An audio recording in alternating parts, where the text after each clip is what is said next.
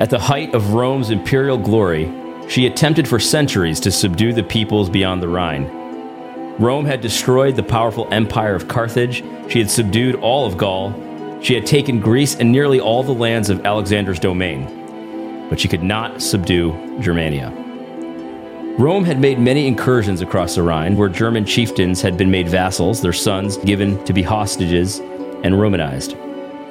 One such was named Arminius, who led a revolt against Rome about the same year the boy Jesus was teaching in the temple in Luke 2. Arminius, educated in all the ways of Rome, particularly her military tactics, led 3 Roman legions into a trap in the Teutoburg forest. Of the 20,000 Roman troops, not a single one escaped with his life. Germania had ended Roman imperial expansion, and centuries later, the Goths would snuff out Roman imperial glory for good. And it was to these unconquerable people, an ambitious Saxon monk from the Order of St. Benedict, Winifred, was called to preach the victory of Jesus Christ in 716. After a pilgrimage to Rome in 718, Winifred was renamed Boniface by Pope Gregory II. Despite the expansion of the Frankish kingdom's domain across the Rhine, Germania remained thoroughly pagan. If there was any acceptance of Christ, he was merely added to the pantheon of Norse gods rather than replacing them. In short, Germania was still ruled by demons. Into this world stepped Boniface. After preaching the gospel and slowly gaining converts among the Germanics, Boniface traveled to the great pagan shrine in Geismar in Hesse. There, at Donner's Oak, the pagan priests offered sacrifices to their demon god Donner, better known to us as Thor. It was believed that if anyone profaned Thor's oak by touching it, the demon would strike that man down with a bolt of lightning from his hammer. Boniface reared back with his axe and took one single swing when a powerful wind came out of the heavens and blew the tree over. Astonished to see the impotence of their demon god, everyone present forsook their paganism and was baptized into Jesus Christ. One of the things that we got to get into, I feel like right off the bat, is it's not the whole purpose of writing the book, but you are counter-signaling, at least to some extent, the Benedict option. So let's talk about that. The Boniface option, St. Boniface, all 3 of us are on board. We think that's the way to go. That it's not just trying to avoid trash world, clown world, the demons of our age, the spirit of this age, but it actually needs to be confronted. We've got to chop down old Donner's oak. We got to sharpen the axe, chop it down. And that's only half of the story. We need to chop down the idols of our day, but then we also need to use, if God would be so kind, the oak, the wood of those demon gods that we confront and defeat, then use that to restore Christendom. We have to build. So we have to confront and then we have to build. And that's categorically different than just trying to avoid the craziness of our day. But that's the Benedict option in a nutshell. Rod Dreher, he wrote the book, and you address him right out the gate in your book. So let's talk about that. What's the difference, Benedict and Boniface, and why does the Benedict option of avoiding these things, moving to the Shire, the hobbits, and thinking we can avoid Sauron, why does that fail? Oh, well, I think it fails. And, to be fair to that book and that idea, I think it was the very first one or very first foray into thinking through, okay, we're in, negative world, as Aaron Wren, calls it. And this world is bad. It's now anti-Christian where it hadn't been before. And so here's the thing we should do. We should have intentional Christian communities and retreat to those communities. And that's a good idea. And to that end, I'm not against it. I think it's good. You should go to places where you can consolidate strength, and there are obvious prudential reasons for doing that. But it can't stop there. I remember reading the book, 6 years ago now, and coming to the end of it and thinking, okay, then what? All right, now we've done this. Now what? Right. Because they're not going to allow you to hole up in your nice, intentional Christian community and leave you alone. That's not possible. The people that rule over us, the people that are driving trash world and have manufactured it and engineered it, they hate the gospel of Jesus Christ, and they hate Christian culture. They hate cultural Christianity, and we think it's good, and they want to eradicate it. They want to completely wipe it off the face of the earth. They want to re-engineer a new kind of humanity, and they've successfully, in many instances, done that. And so if we want to preserve it and recover it, we can't just hole up in these little places and then hope they forget about us. Right. We have to be able to, okay, we've consolidated strength and now we strike out and confront them. Right. And it doesn't, it isn't just in this like military sense, like, yeah, we hole up in the mountains and then we fight back. It's in a culture war sense, in the true sense of the term, not just in discussing abortion and homosexuality and things like that, but in having an actual competing culture that is confrontational to the one that is prevailing. Right. And building that up within ourselves. It's not, it isn't enough to see things are bad and then, and want to get away from them when that world still, it pervades everything. It's everywhere. It's on every screen that we have. It's in the air that we breathe and the water that we drink. And so we can't avoid it, even if we do hole up in our little Christian commune or if we move to Hungary. It will chase you down and if it doesn't get you, it'll get your children. And so it has to be fought, tooth and nail in every conceivable place that it exists. Right.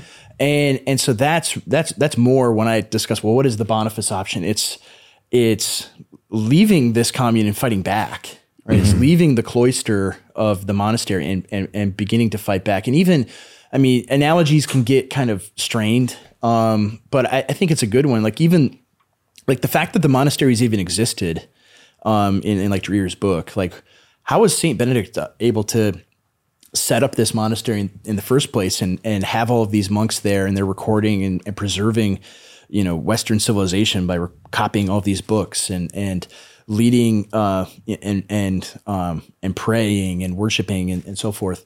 How are they allowed to do this? Well, it's because there were kings that protected them from barbarians that would ransack the place and kill all of them. Right. So the Benedict option, it only even succeeded or appeared to succeed because somebody else was playing the Boniface role. Yeah, that there was Christian power being wielded. I mean, some of it gets into like Christian nationalist kind of discussions. It's that they had Christian princes that were protecting them. Right. That's why it was able to work, and we don't. And the analogy doesn't work as well because we kind of don't have that. We don't have any people with political or economic or cultural power that are our guys that are going to be the benefactor that allows us to have the monastery. So even at that point, we have to get to that point first before we can even begin to think about doing Benedict option stuff. And how do you get there? Well, you have to.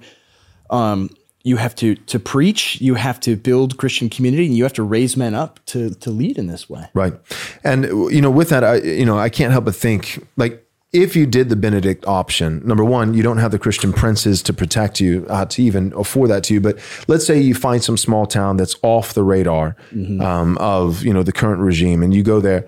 Well, it's like the moment that you start to succeed. So like if you actually did develop a community of believers, and you started to build, and not just by planting a church, not just in the spiritual sense, but the church being the beachhead is never anything less than that. It's the tip of the spear.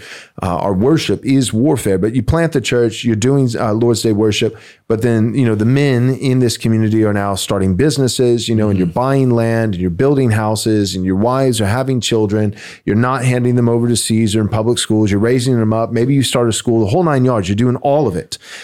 If you do that and you do it well, then what you've done is you've just painted a target on your chest. Like you're going to have resources because God will not be mocked. A man reaps what he sows. And if you sow poorly, you're going to reap nothing. But if you sow well by the grace of God, then you're going to have a harvest. And so if you go and you play the Benedict option and you play it well and God blesses it, well, by doing the Benedict option well, you now have resources where everything in trash world is meant like locusts to simply deplete resources. Yeah. So then you're going to be a lone island in the midst of a wasteland that actually has resources. So then what did the locusts do? they're going to come for you. So you better be building walls. You better be building towers. You better be, manufacturing artillery. And I'm speaking of all these things in a metaphorical sense, just for the record. But like you better be ready to fight because even if you don't go looking for the fight, if you just seek to live, quiet life, like the scripture says, working with your hands. Well, here's the thing. People who just are, just go and deplete everything. If you're building with your hands and they're not going to have anything. And when they run out, when they spend all the Father's capital, right? When they're done spending all of the resources afforded to them by a prior Christendom, and you're the only thing left that actually has reproduced and keep making resources, then they're going to come and they're going to take that. They're going to take it through culture. They're going to take it through legislation. They're going to take it through this, through that, through tyranny. And so you've got to be doing both. I can't help but think of, Nehemiah and Ezra, those books of the Bible, but it's the sword and the trowel. And I was preaching this to my congregation recently, and I said, look, the sword really only exists at the end of the day. It only exists to serve the trowel. It's all about the trowel. It's about building. The reason why you have the sword is not because you're excited about fighting and building. No, it's because you want to build. But the moment you start building, guys will come down from those on high and say, you need to stop the work. You've got to stop. You can't build. So the reason why the sword exists is it's not that fighting is the goal. Building is the goal. But those who build well will garnish for themselves a fight. Yeah, that's true. And I think also we to the point of the last episode, we've got to have an honest appraisal of our current situation, right? Do we even have the people to have these like monasteries or communes and stuff like that? I think Trash World has its hooks in so many of us. Yeah. And we need to really recognize that. Are we even really in a position before we confront the fake and gayness of Trash World to form these groups? I don't know if we do. You know what I mean? Right. We've got to actually defeat Trash World first in order to even get started with stuff like that, if that's what you wanted to do. Right. No, that's totally true. It's like you have to, if you're going to combat the spirit of the age, you got to make sure that it doesn't have hooks in your own heart. Like if you're going to combat, LGBT, LMNOP madness, but you're looking at porn. Right. You're going to be impotent in that fight. You've already cut your legs out from underneath you. You've already spiritually castrated yourself. And so a lot of it starts with the church and its own repentance. Part of the reason why we haven't had a good defense against Trash World is because the evangelical church, like hook, line, and sinker, has taken the pages out of the regime's book. It participated and that they've found that like Trash World, here's the thing about Trash World, it works. Now it doesn't work for 1,000 years like Christendom. No. It doesn't work like building cathedrals over centuries. It doesn't work with longevity, but it works really well for the present. It works really well if what you want is massive returns today without having to plant any seed for tomorrow. And the reality is that that we have, loser theology. This is what we're getting into. The church has adopted loser theology. So with the world, this mentality of, we're just going to live off of the Industrial Revolution and all these, we're going to outsource all of our jobs now. And we're not thinking, or maybe we are, but we don't care. We don't care about what are our kids going to do for work? How are they going to feed their families? These kinds of things, open borders, free trade without any limitations, all this kind of stuff, this globo homo, as you talk about world, that's how the regime, a pagan culture thinks, but the church has done it in the same way, except the church just put some theological language on it. We call it dispensationalism. That's, but it is the same. It's the same thing. So there's boomers, there's the pagan version of boomer. And then there's the Christian version of boomer, but both have a bumper sticker that says, I'm spending my grandkids' inheritance. Yeah. Both of them. Yeah. And so my point is, like, when we think of taking Trash World out of our own hearts, it's repenting of sin. It's nipping pornography in the bud. It's those kind of things, but it's also getting rid of this live for today 100%. Loser theology mentality that actually thinks in terms of legacy, because Christians don't do that. They don't. Christians have become Gnostic. I would say that dispensationalism might be the undergirding foundation, but That might be the root, but the different fruits that spring from dispensationalism would be, I would say, at least three: Gnosticism, nihilism, and then also, I had one more. I can't remember. Gnosticism, nihilism, and pietism. Yeah. Pietism, all your isms. So Gnosticism, pietism, and nihilism spring from that dispensational root. But when you take the fruit, it has different language, it has, theological underpinnings. But when you just look at the fruit, there's very little difference from somebody who doesn't even profess to follow Christ. All right, I'm just going to say it. This show is fantastic. You know it's fantastic. I know it's fantastic. But I'm willing to admit there is one singular problem: the waiting zone. Right? You got to wait a whole week for each new episode of this show to drop on Fridays at 4 p.m. Central Time.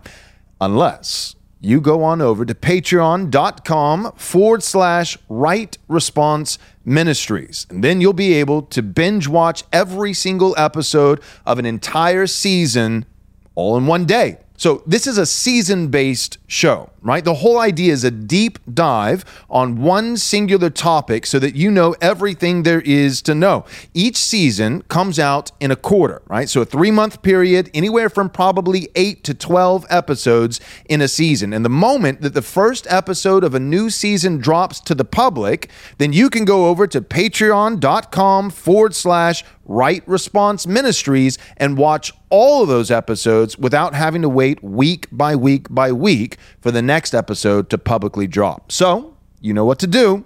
Don't waste any more time. Binge watch the whole season today.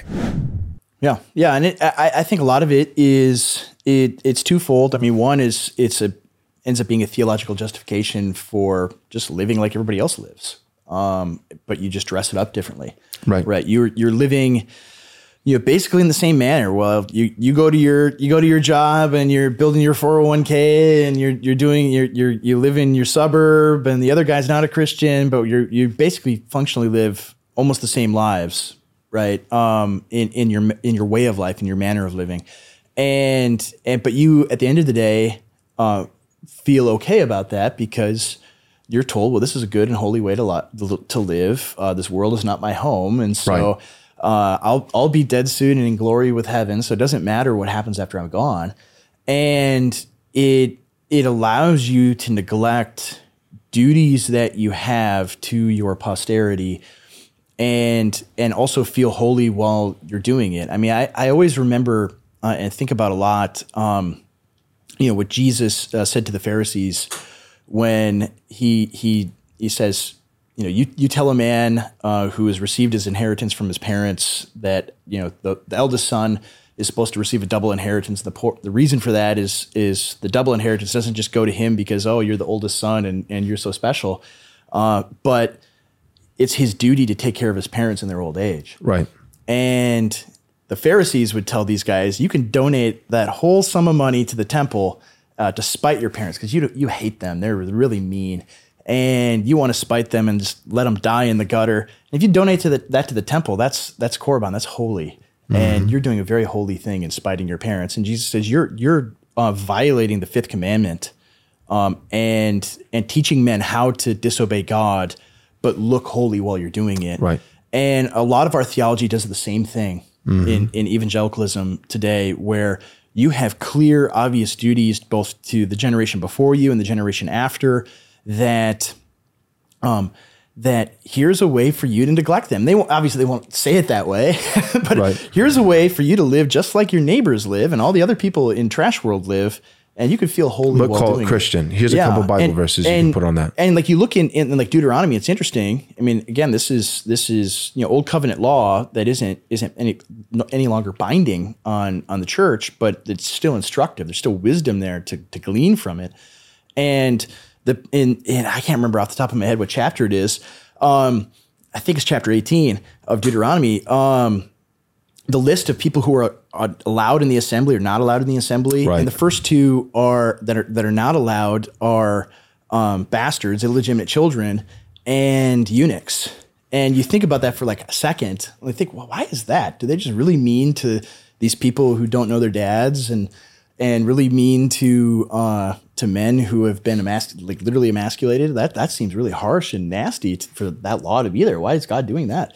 And what the wisdom there, the reason why is these are people who don't have a connection to their past. Right? They don't have a heritage that they can look to and say, "This is mine. This is my family," and then also on the other end, people that are incapable of having children. Well, they don't have a future that they're devoted to. Right. Either. They don't have a vested interest. Yeah. And so both those two groups, they don't look to the past, they don't look to the future, and they're excluded from the body politic of ancient Israel. Yeah, they're not helping us make decisions. Right. Yeah, and you think about They that. can live here, they'll be treated fairly, but they don't get a seat at the table. Yeah, and you think about that, and it's interesting that like virtually all the heads of state of Western Europe are all childless old people. Right. right. Right. Or they're not from that place. The prime minister of Great Britain is not British. He's Indian. And so it's both of those cases. Right? They don't have the heritage or they don't have the future. And those are the people at the very top making decisions. And we reflect that a little bit in America too, where you have people that are totally divorced from the natural way of the world of both a heritage and history and a future. And that's largely part of our evangelical theology. We don't think about those things at all. It's hyper individualized. And it is, do you have a relationship with Jesus? Then you're going to heaven. Nothing else matters. Yep. And for us, it's both. It's not like that we have bastards and then we have eunuchs. We have individuals, not just in America, but even within evangelicalism, the church, who are both bastards and eunuchs. On the bastard side, they hate their heritage. They actually have a heritage. Yeah, but they hate it. They despise it. They've made themselves that way. Right. Yeah. So they actually do have a heritage. They have a history, but they hate it.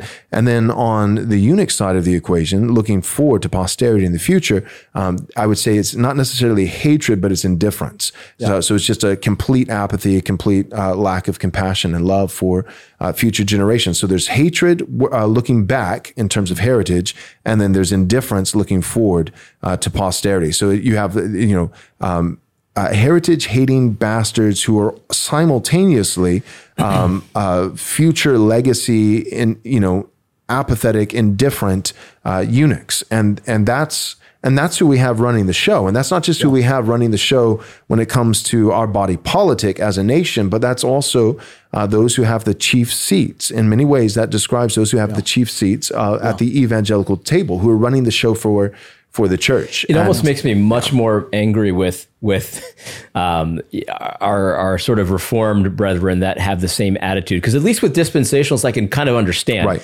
Jesus is coming tomorrow, so I guess I could excuse you for not caring about tomorrow. You know what I mean? Yeah. But for a lot of these like guys, they think they're Amil because they don't know what they think, that kind of thing. they just say Amil. You know what I mean? Yeah. There's people that are Amil for good reasons, but a lot of them aren't. You're almost more mad at them because it's like you don't really have the excuse that the dispensationalists have, Right. Well, you have this heritage of Reformed theology where it is so rich and it's in the real world, in the historical world this way, where people thought this way and lived this way, and they just kind of go to the cafeteria and pick up the stuff about soteriology and things like that they want, but they neglect all the rest of it, right. And it's like, no, you gotta. It's an entire package that you gotta take, right. and they don't. They don't. I mean, it was funny, this week, and the week that we're recording these is way off in the past once the viewer watches these. But this week there were, some of the G3 guys went on a tour of like Scotland and all of these, historic Reformation churches, and the irony, of course, is. Like, you would condemn these guys for building these big, beautiful cathedrals because that's not very holy. That's not you're contributing to cultural Christianity. That is bad, and yet like that's the only reason that we sit here and even have the same or anything closely resembling the same theology as these guys is because they built all this stuff and they carried it forward generation after generation after generation until we got to this place here today. And now we're just like,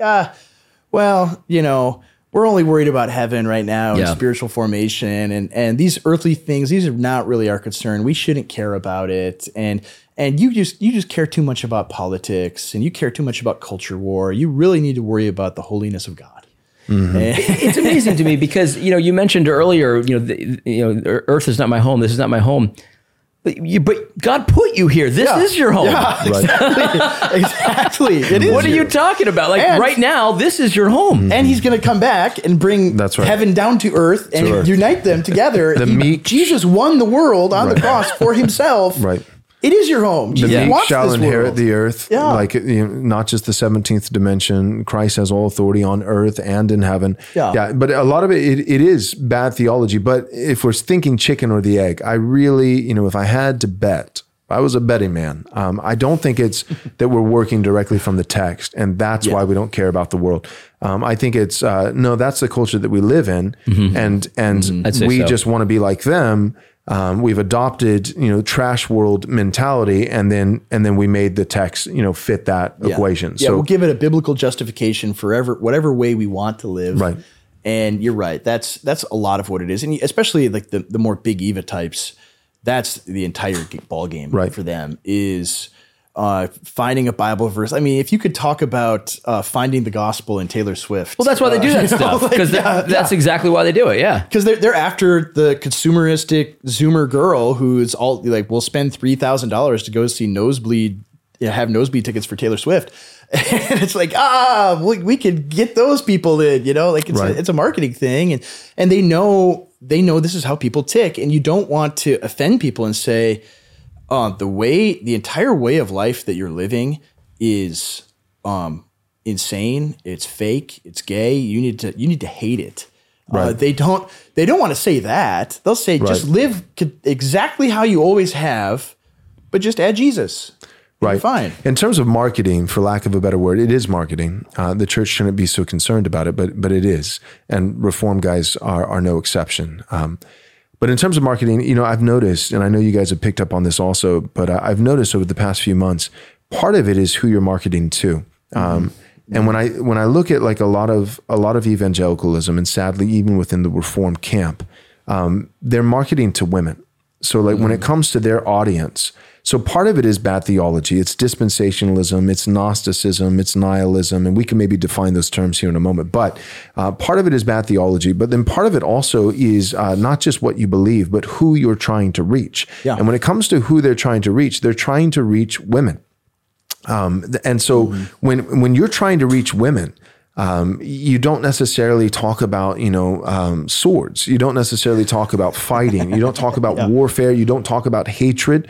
You don't talk about those kinds of things, because that's not really a winning, compelling recipe for persuading women to come to your conferences and to read your blog, and buy your next book and those kinds of things. So if women are your market, then the idea of like, this world is not my home, that I'm going to be swept up, I'm going to be rescued, right? Because a woman wants to be rescued, so I'm going to be swept up, right? So I'm in the dungeon tower right now, guarded by a dragon. And what does success look like? Well, for the damsel in distress, for her success, it looks like being taken out of the dungeon back to this palace in the clouds. So whereas like for a man, what success looks like is kicking down the gates of hell. That's right. And going and killing the dragon. And killing the dragon, exactly, and getting the girl. Yeah. And so I think for the church has been feminized for so long that is a lot of. I mean, that's where your attendance comes from. Like I saw, footage from the Gospel Coalition conference, and it's all women. It's young women. Old men. Yeah, it's young women and old men.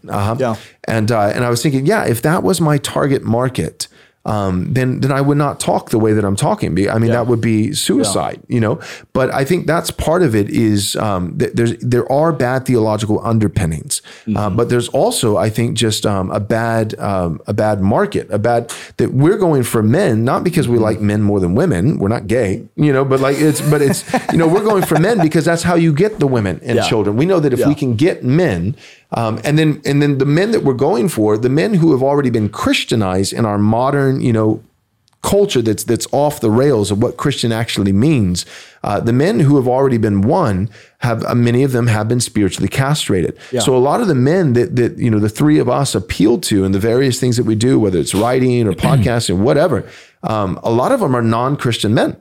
Like, I don't know about you guys, but like frequently the emails that I get are not from Christian men. They're from non-Christian men who are, their ears are perking up and they're like, wait a second. What? Oh, and they have questions and they want, and so it's funny because that's another thing that Big Eva will boast of is evangelism. But I feel like they do so they're trying to evangelize the female Zoomer with the Taylor Swift article. Yes. But we're trying to evangelize this 45-year-old man who goes to the gym every single day, who doesn't want to eat the bugs, who shoots guns, and actually has a wife and children who may go to church, but he doesn't go with them because the church isn't for him. And we're saying, no, it is. And I think that's a valuable endeavor. The danger of centralized power is often represented by the word king. As Americans, we hate the word king. Civilian ownership of body armor is about helping people to have increased power to resist tyrants and criminals. And so, Armored Republic is about helping you to preserve your God-given rights to the honor of the Lord Jesus Christ, because he is the King of Kings, and he governs kings and he will judge them. This is Armored Republic, and in a republic, there is no king but Christ. We are free craftsmen, and we are honored to be your armorsmith of choice.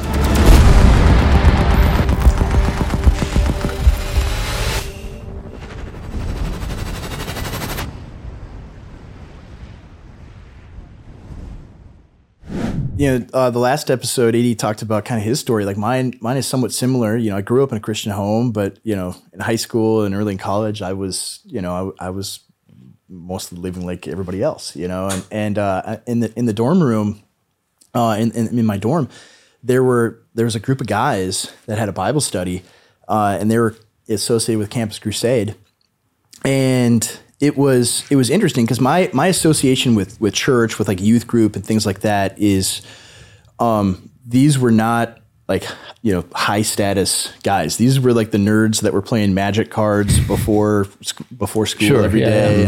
And it wasn't like the football players and like the guys that I liked. Right. And you don't mean magic tricks with playing cards. You mean Magic the Gathering. I don't know what it was called then.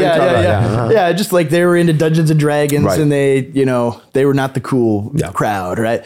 And they're all kind of wimpy and all of that. But I get to college and there's this Bible study on my dorm floor, and all the guys in it, like one of them was an All-American pole vaulter, and another one was a Marine that had just come back from Iraq, and a bunch of other guys were in the military too, and it's like it was all men, like actual men. And I'm like, oh, I like these guys. These guys, I want to be like them. I want them to like me. Like things like that. And it was and they like the Bible too. That's interesting because I've never associated men that I can respect with liking the Bible, or at least peers that I respect liking the Bible.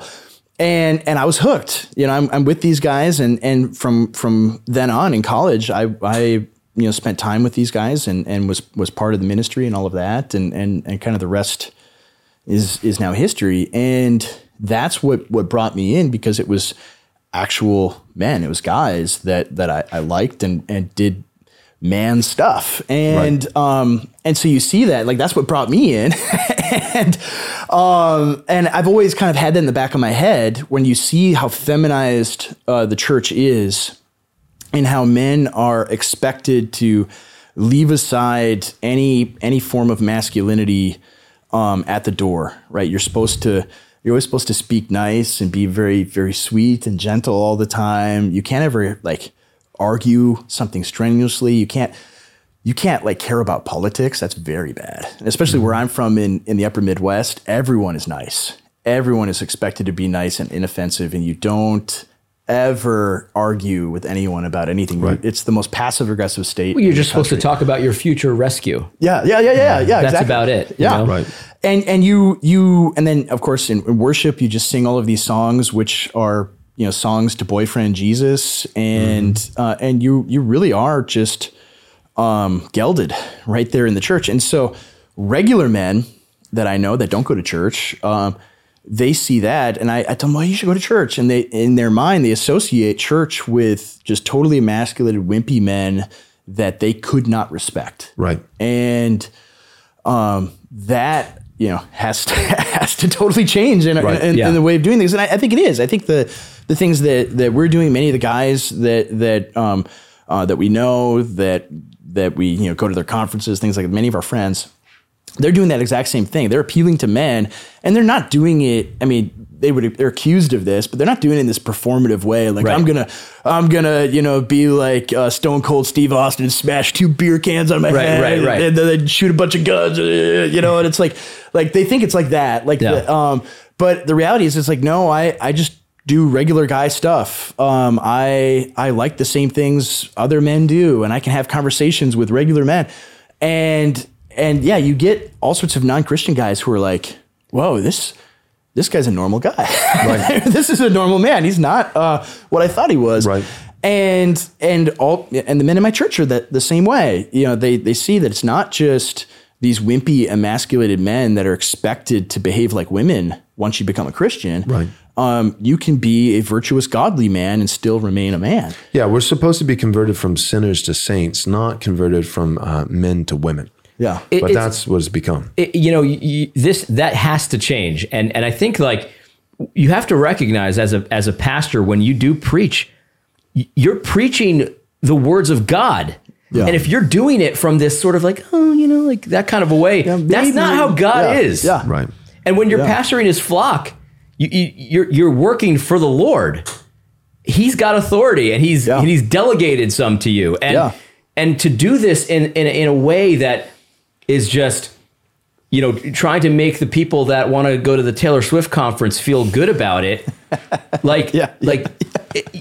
It's a failure. It's a total failure. Yeah. And so, look, I'm not going to say like, when you get a new pastor candidate, you got to get his T levels checked first. I'm not saying that. But what I am saying though, is that the way that's done and presented and all of these things, your tone, it has to be appropriate for what your job is. Yeah. And men go to this and they're like, you say I'm hearing from God right now, and I've got this guy in the skinny jeans and the weird, V-neck shirt. Like, I'm sorry, I don't buy it. Yeah. Right. And you know what? I can't blame him. Yeah, right. God seems pretty wimpy to me. Yeah. Like that. If you're representing God and you speak that way, I mean, you look at Jesus.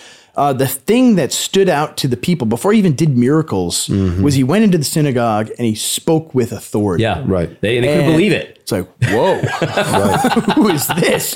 And that's what our pastors, our leaders should be like. They should speak like God does. You read how God speaks, and he is a father. He is God. He speaks firmly, and and of course he is also gentle and loving and kind. Yes.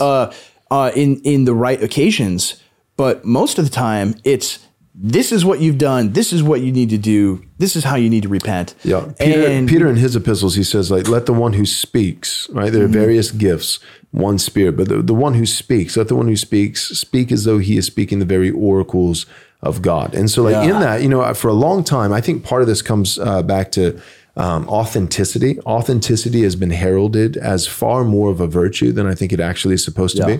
Like I forget who said it. May have been Chesterton, probably. When in doubt, you can go with him. But that hypocrisy is vice's tip of the hat to virtue. Yeah. Right. That we actually don't have nearly as much hypocrisy in our culture today as I would like. And let me qualify that statement. What I'm saying is this. One of the good things about cultural Christianity is that there were a bunch of hypocrites. Yeah. And I mean, that was a good thing. Yeah, that's a blessing. That's a blessing. Yeah. What that means is that degenerates had to go around publicly pretending to be civil people. Yeah.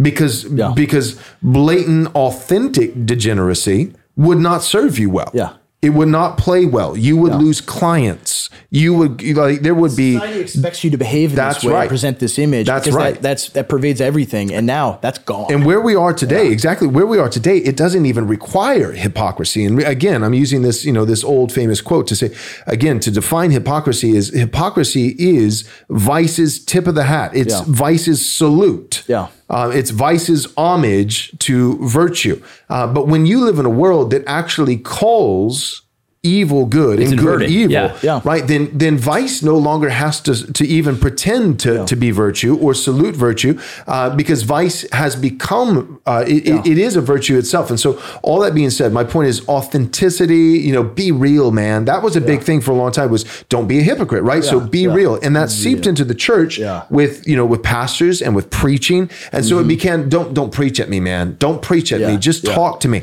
And it even shaped in a physical sense, a literal sense. It shaped the pulpit.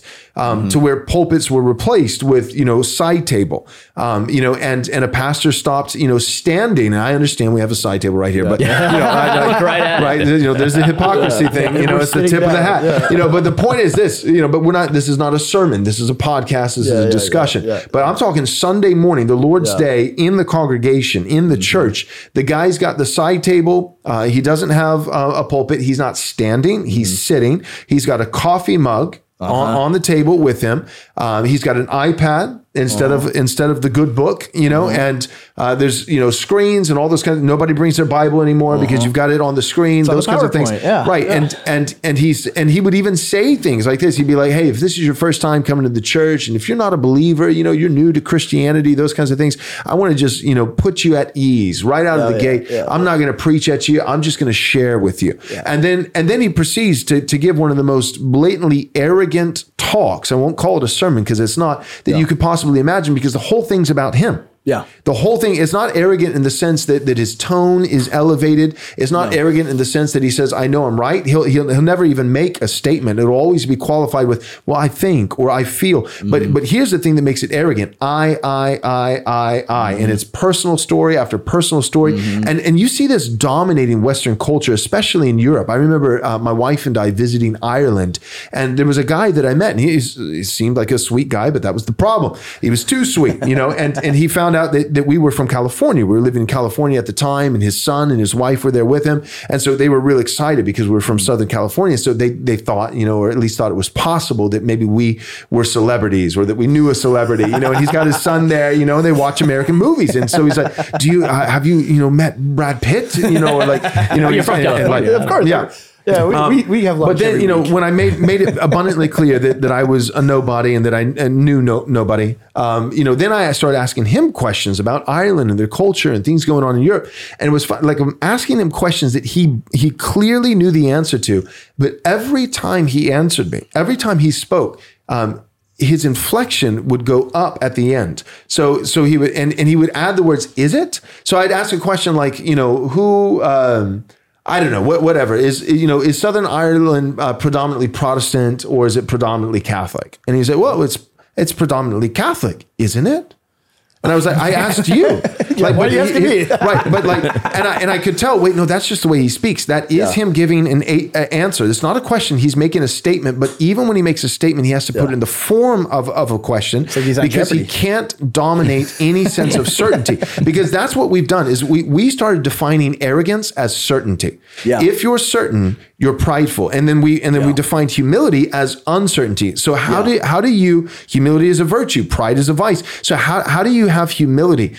You have to say, I think, or it might be, or it could be, or, so all that being said, it's seeped into our pulpits to where, in the name of authenticity, I'm not going to preach, I'm just going to share. But the Bible, and I remember this being so convicting for me, because I started preaching like that, when I was younger. But the Bible says, let the one who speaks, if you're going to speak, especially as the preacher, representative of Christ on the Lord's day, administering word and sacrament, let him speak as though he's speaking the oracles of God. And if you think about the oracles of God and you don't know, then sit down. Then don't speak at all. Yeah. So when I get in the pulpit, and I get that comment a lot of times, but like YouTube, 80% of our YouTube followers are men. And every now and then in the comments, the 20% of the women who pipe in, they'll say, well, you're too forceful, or it's too elevated, or it's too certain, it's too dogmatic. And I'll say, then you just don't understand preaching. Yeah, that's how it's supposed to be. That's right. Yeah. It's masculine, and it's supposed to be, because not just because I'm a man and God made me to be a man,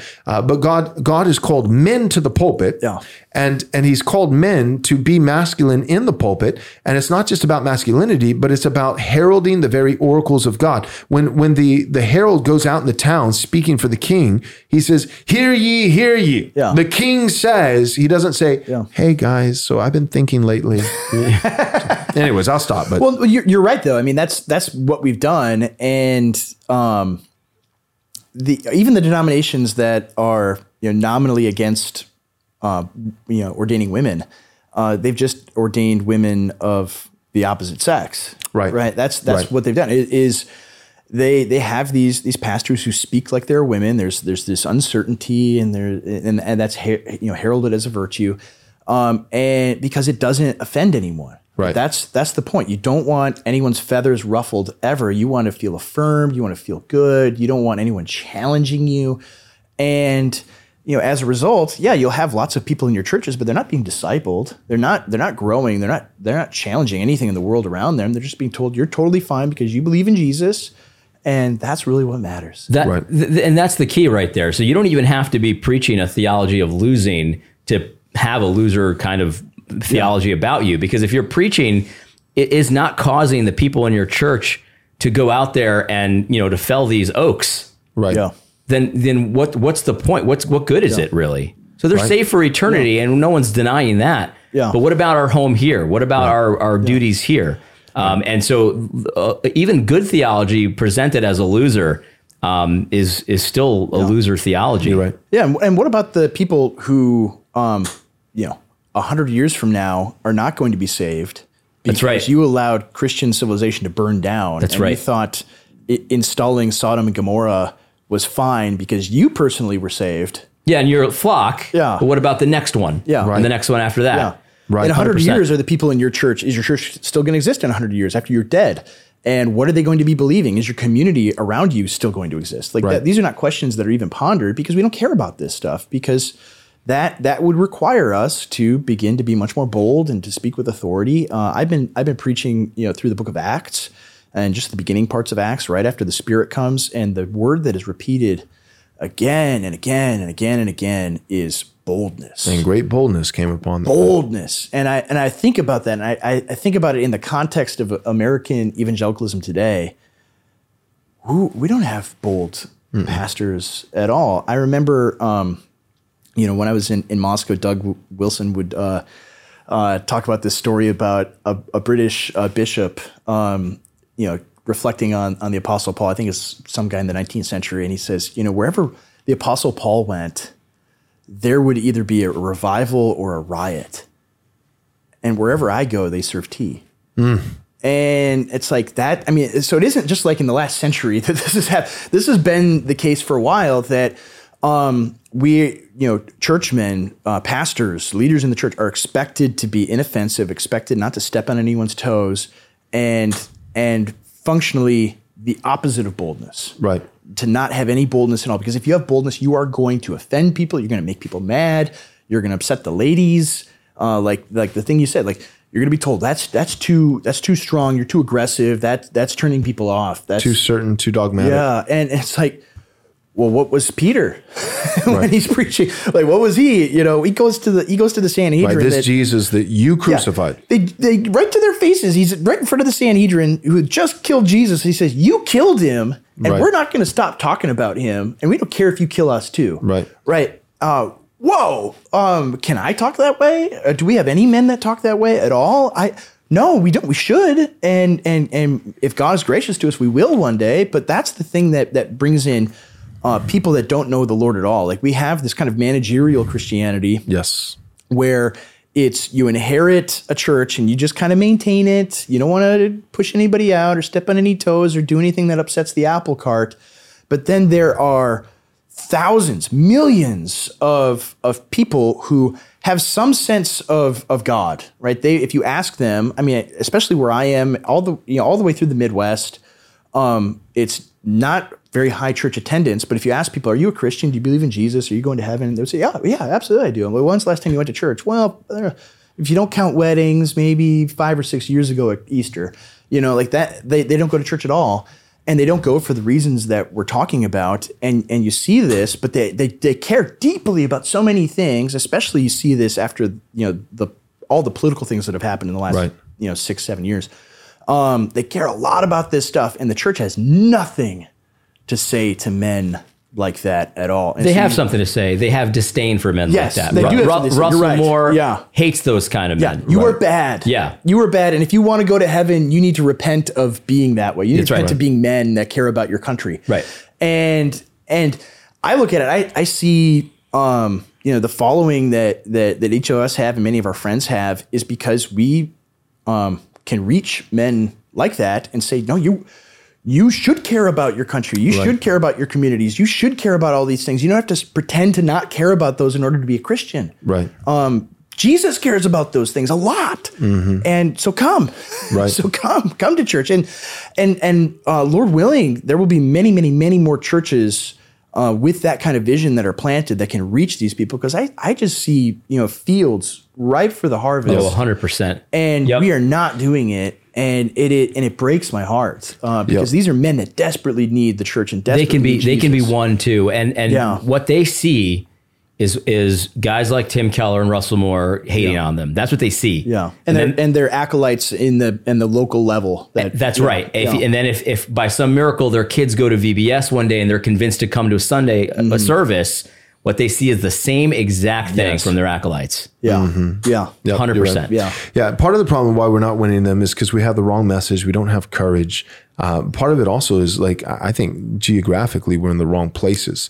So when I think of the fields being white for the harvest, I think a lot of those ripe fields are in flyover country. It's the Neanderthal, the person despised by the sophisticated. It's you. There you go. It's me. But seriously, it's the Not person. me, I live in New England. Yeah, so.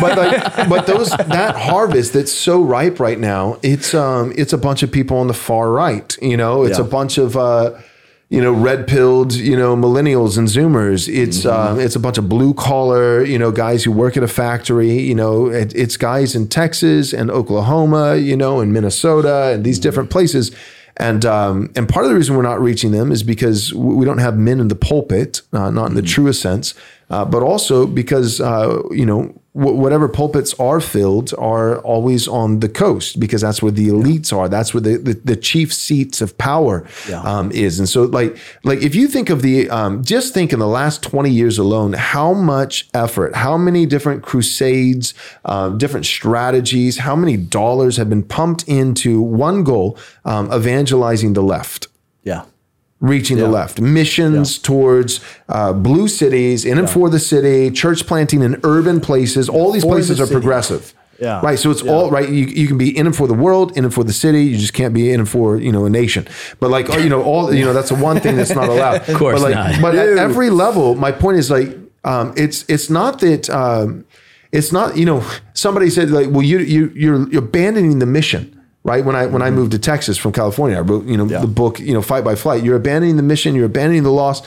And I was like, well, dude, this may be a shock for you. You may be hearing it for the first time, but there are lost people in Texas. Yeah. A lot of them. Yeah. And here's the thing about the lost people in Texas.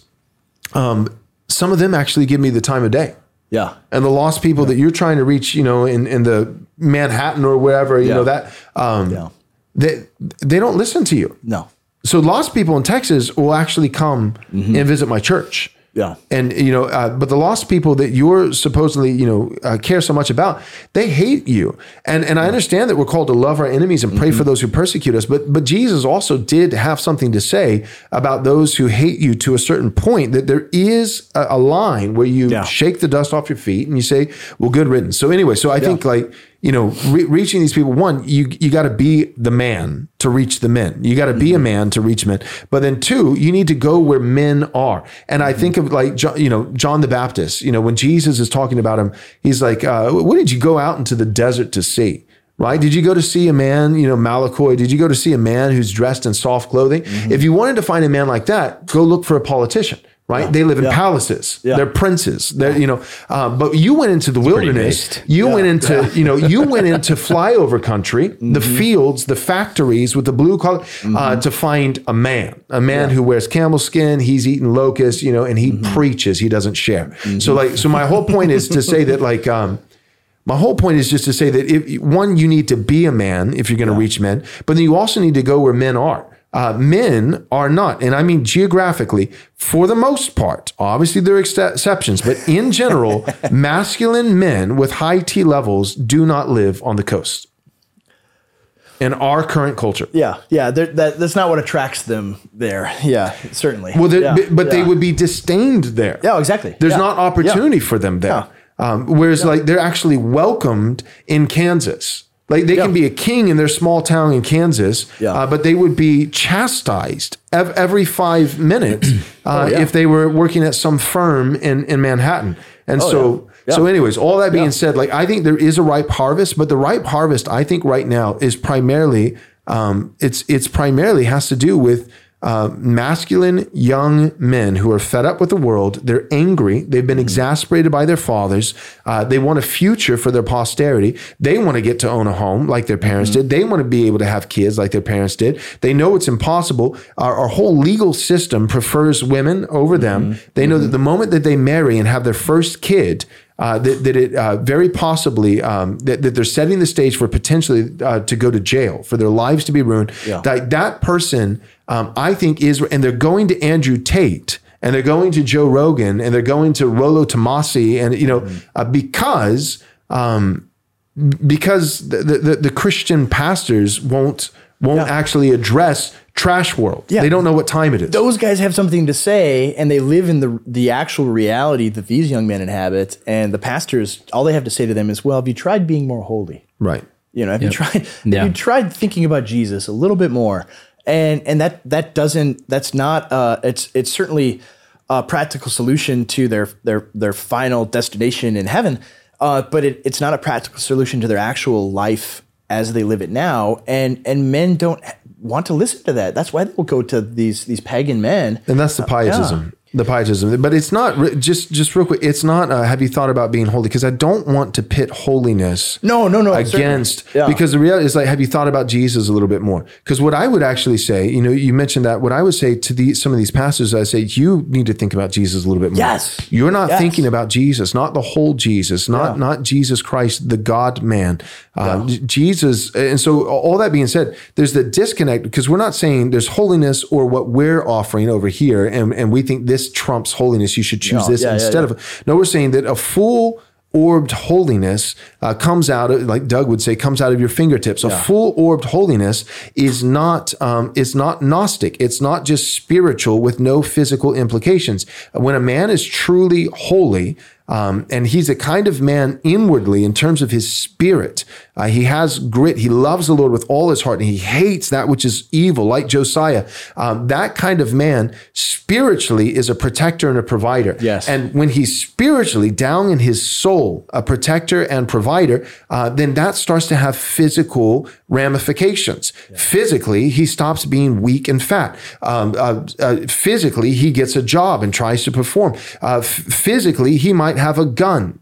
Yeah. Those. So it's, or maybe a couple. Or a couple, So these things are intrinsically connected. And I'm not saying those things are the sole marks of holiness. No, of course not. No, I'm saying holiness is deep within. It's Christ likeness. It's sanctification, being formed more and more into the image of Christ. But for a man, when he seeks Christ likeness, it very much intrinsically involves protection and provision. Yes. And when he is shaped first inwardly in his soul to be a protector and provider, the guy who's shaped like that, but there's no physical signs of that protection and provision, then I feel like James would have a few words with him. He would say, well, wait a second. Faith without the works is dead. Let me say this. I'll tell you what's going on in New York, because I lived there for 8 years in New York City.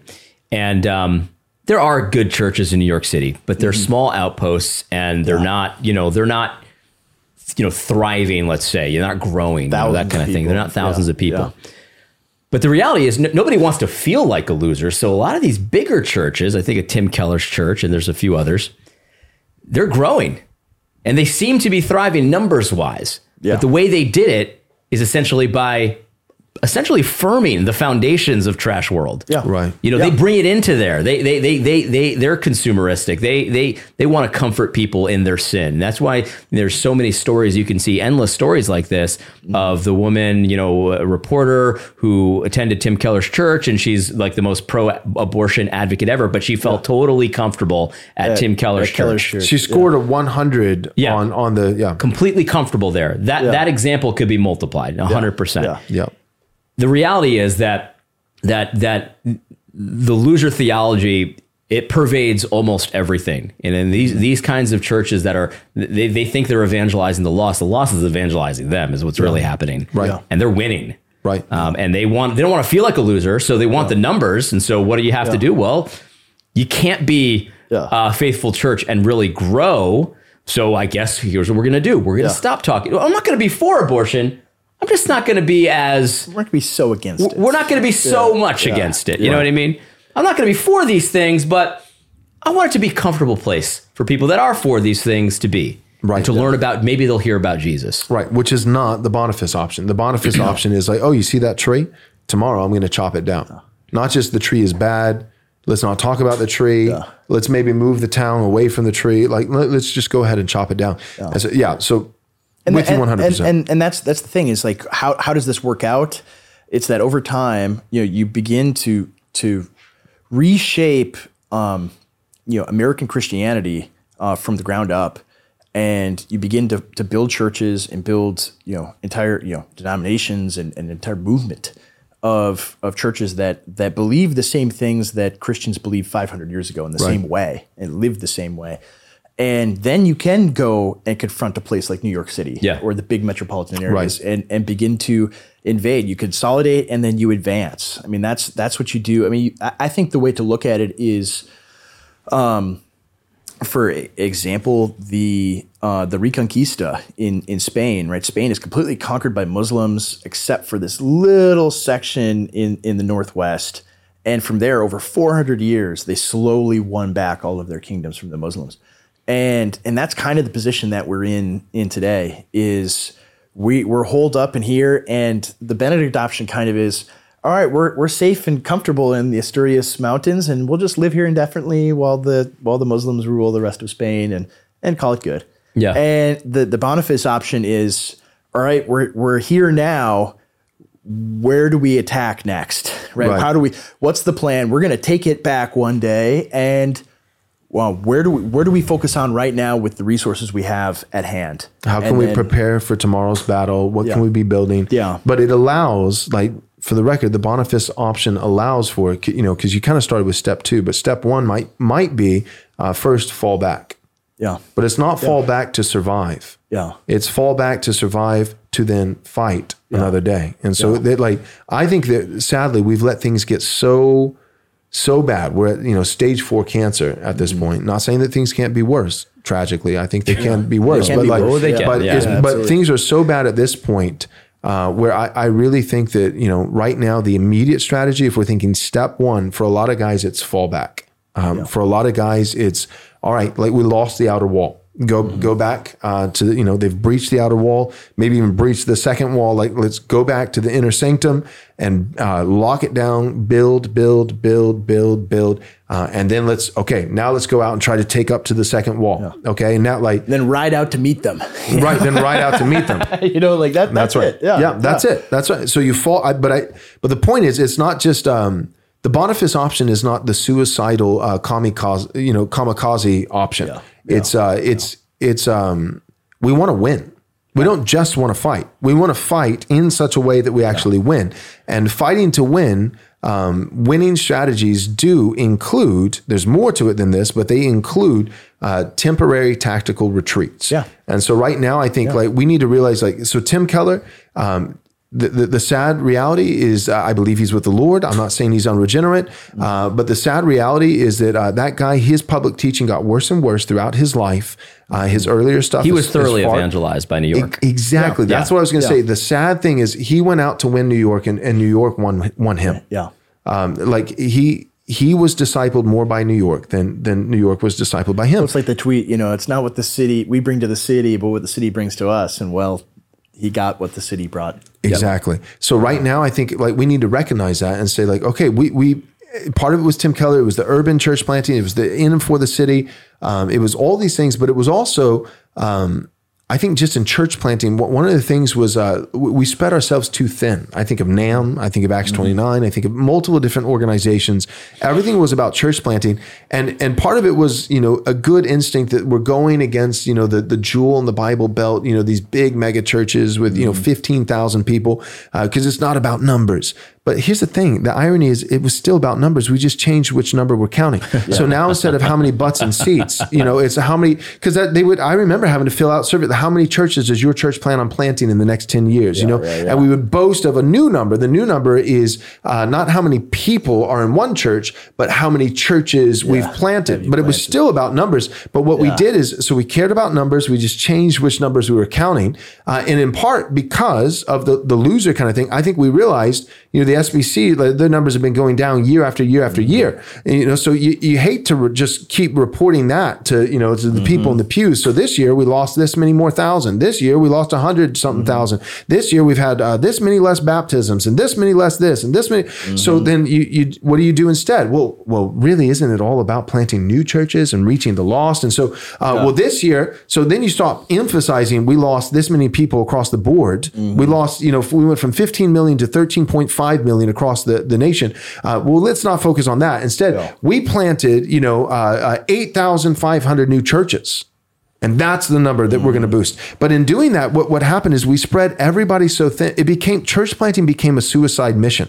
And the bar got lowered to where a guy who would barely qualify as a deacon in my church was a church planter with funding and with, it was like NASCAR, right? Like everybody wants to bet on a certain horse. So that windshield is filled up. It's got a NAM sticker. It's got an 829 sticker. It's got a Gospel Coalition sticker. It's got a, you can barely see through the windshield. Everybody wants to, claim like we've got this, we're planting a church. And even the numbers, each of these organizations would say, we're planting 10 churches, and it'd be 10 different organizations saying, we're planting 10 churches. There'd only be 10 church planters, who are all claimed by all each 10 different organizations. And so anyways, all that being said, my point is we changed the numbers, we spread far too thin.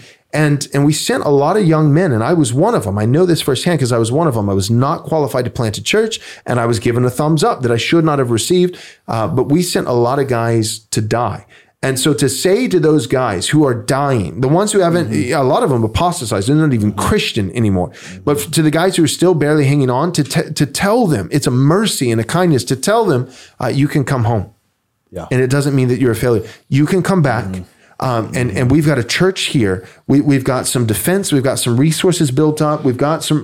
We've got this. We've got that. And you can come back. There's a place for you here. And we're not going to say that you're a failure. This was a losing strategy. We were foolish.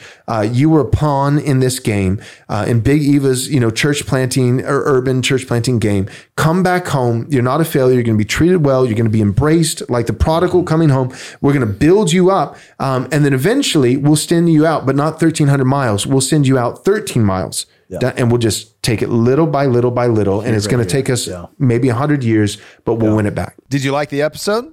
Great. You want to watch the next one? Wait a whole week. Or go to patreon.com, Right Response Ministries. Again, patreon.com, Right Response Ministries. Binge the whole season right now. What are you waiting for?